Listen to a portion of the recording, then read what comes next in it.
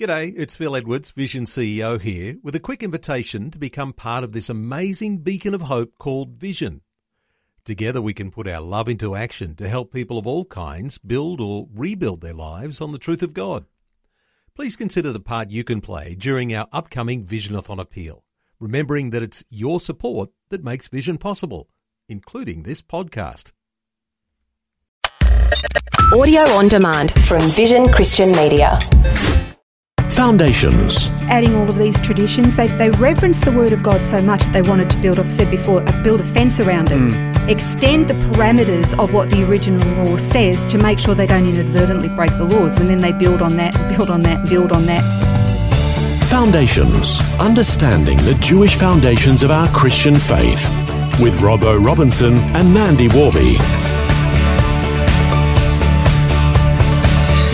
In today's program, we're going to have a look at the conundrum Judaism has faced for centuries, especially since the destruction of the temple. It adapted and built itself on a foundation other than the written word. Christianity isn't immune from this and can have a tendency to build itself on experience as well. What does the Bible say we're supposed to build our faith on? That's what we're going to tackle over the next 2 programs on Foundations. It has actually become quite a conundrum over the centuries for Judaism. We've talked about this before. There have been 2 diasporas. The first diaspora took place when Nebuchadnezzar sacked Jerusalem, destroyed the temple, and the Jews went into a period of 70 years of diaspora. There was a start date, there was a stop date. And then you have the second diaspora that began in 70 AD when Titus Vespasian, again, laid siege to Jerusalem, destroyed the temple, and the Jews went into the diaspora. Now, that was 2,000 years ago that took place, and while Israel has been reborn, May 1948, and is a sovereign nation in its own right, and there are more Jews today living in Israel than there are Jews living outside Israel, which is a miracle in itself, but there are still 6 million Jews living in the rest of the world. Wow. So the diaspora is actually hasn't finished yet. It hasn't closed. The difficulty for the Jewish people is that when the temples were destroyed, the capacity to fulfill the obligations of the law, the Mosaic sacrificial law, was destroyed.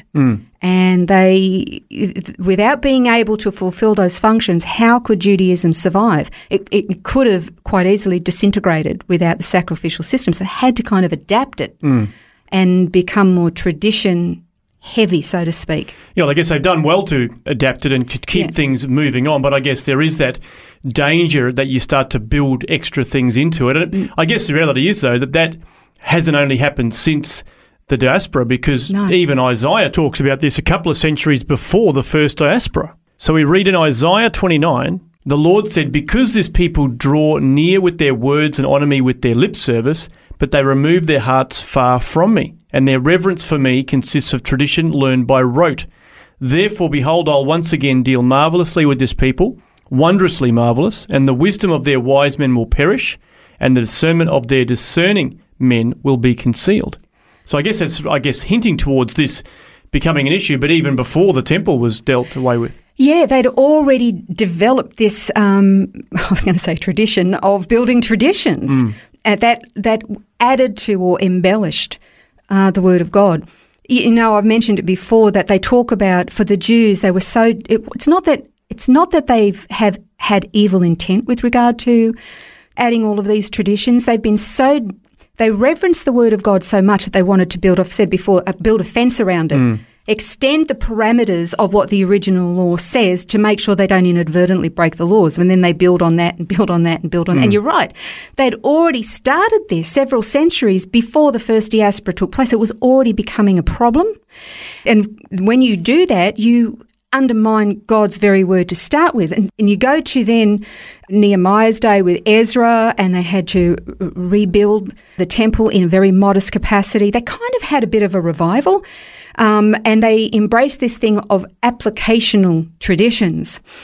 And what this did was it meant that the Pharisaic traditions that developed out of trying to understand how to live out the law of God morphed even more so. They'd come out of the diaspora, built the temple. They wanted to ensure they didn't go that way again, but what they actually did was kind of made it even more dangerous for themselves. So there's almost like an overcorrect in some respects, isn't it? They've just, with good intent, as you say, they've actually probably put too much into it. I guess the reality is that we're talking about the Jews here, but whether you're a Protestant or a Catholic Christian, exactly the same thing can and has happened over the years, where we put so much weight on, whether it be what the priest says or in church tradition, that we actually lose what is in God's word, and we become focused on works. Absolutely, because it becomes the focus of the man who is speaking on behalf of God. And you're right, all church traditions and denominations have done this. And again, this is what the Jewish people did when they embraced what they called the oral law.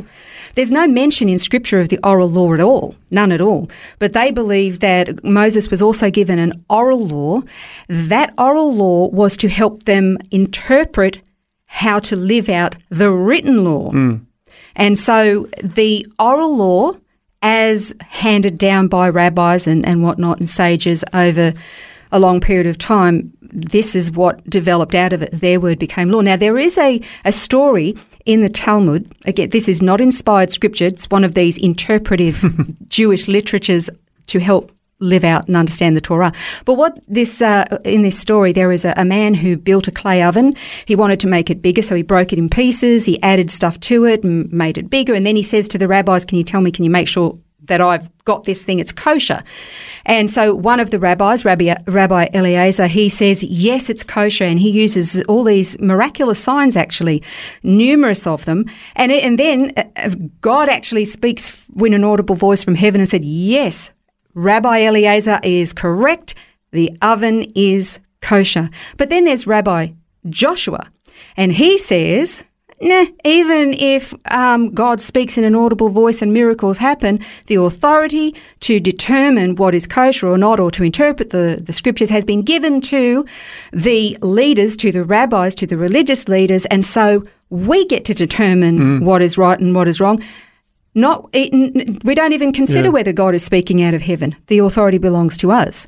And so that is what has actually influenced a lot of rabbinic Judaism today. And so obviously you can see the danger in that, where we sort of discount God's word and say, it doesn't matter, so long as we're meeting tradition. That particular story is a classic example. You've got two rabbis and neither of them agree. And so if the interpretation or the teaching of the scripture is left to men, well, they're going to disagree with each other. So who do you believe? That's why we're supposed to go back to the actual written law. What does it actually say? And live according to that. And that's where Jesus got quite angry, didn't he, with the Pharisees and the church leaders of his time because of what they were doing. He would basically say to them that they had become, or that their rules had become burdensome, and that they were putting these man-made traditions on top of God's word, and it was weighing people down. It was actually causing them to sort of buckle under the weight of all that, but it wasn't actually part of God's original plan. No, it wasn't. And if you think about it, before the temple was rebuilt, you can kind of understand why the Jewish people, in a bid to want to live a holy life, when they couldn't sacrifice an animal, they would sacrifice some part of their own freedom, or they'd put a self-inflicted limitation on themselves to say, God, I want to live humbly and sacrificially before you, and I'm going to do this or do that as an extra effort on my part to please you. But when Jesus was born, the temple was actually in service, that they had all the sacrifices going, but they also had all these extra burdens placed upon them. And Jesus said, you've got so much that you're weighing the people down with, and these traditions have actually undermined God's word in its original.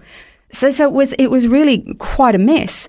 And so the real question is, so if it's not built on traditions and activities, and if it's not built on the sacrificial system, especially if the temple's gone, there is no, what is the Christian faith and Judaism, what's it built on, or what is it supposed to be built on? We haven't quite got there yet, but we've kind of got to understand what it's not built on first. Well, that's right. We've sort of set that stage of what it's not built on, and in our next program, we're going to continue to explore this question and to find out what God is leading his people to, both Jews and Gentiles, in regards to their capacity to love and serve God. So we'll explore that next time on Foundations.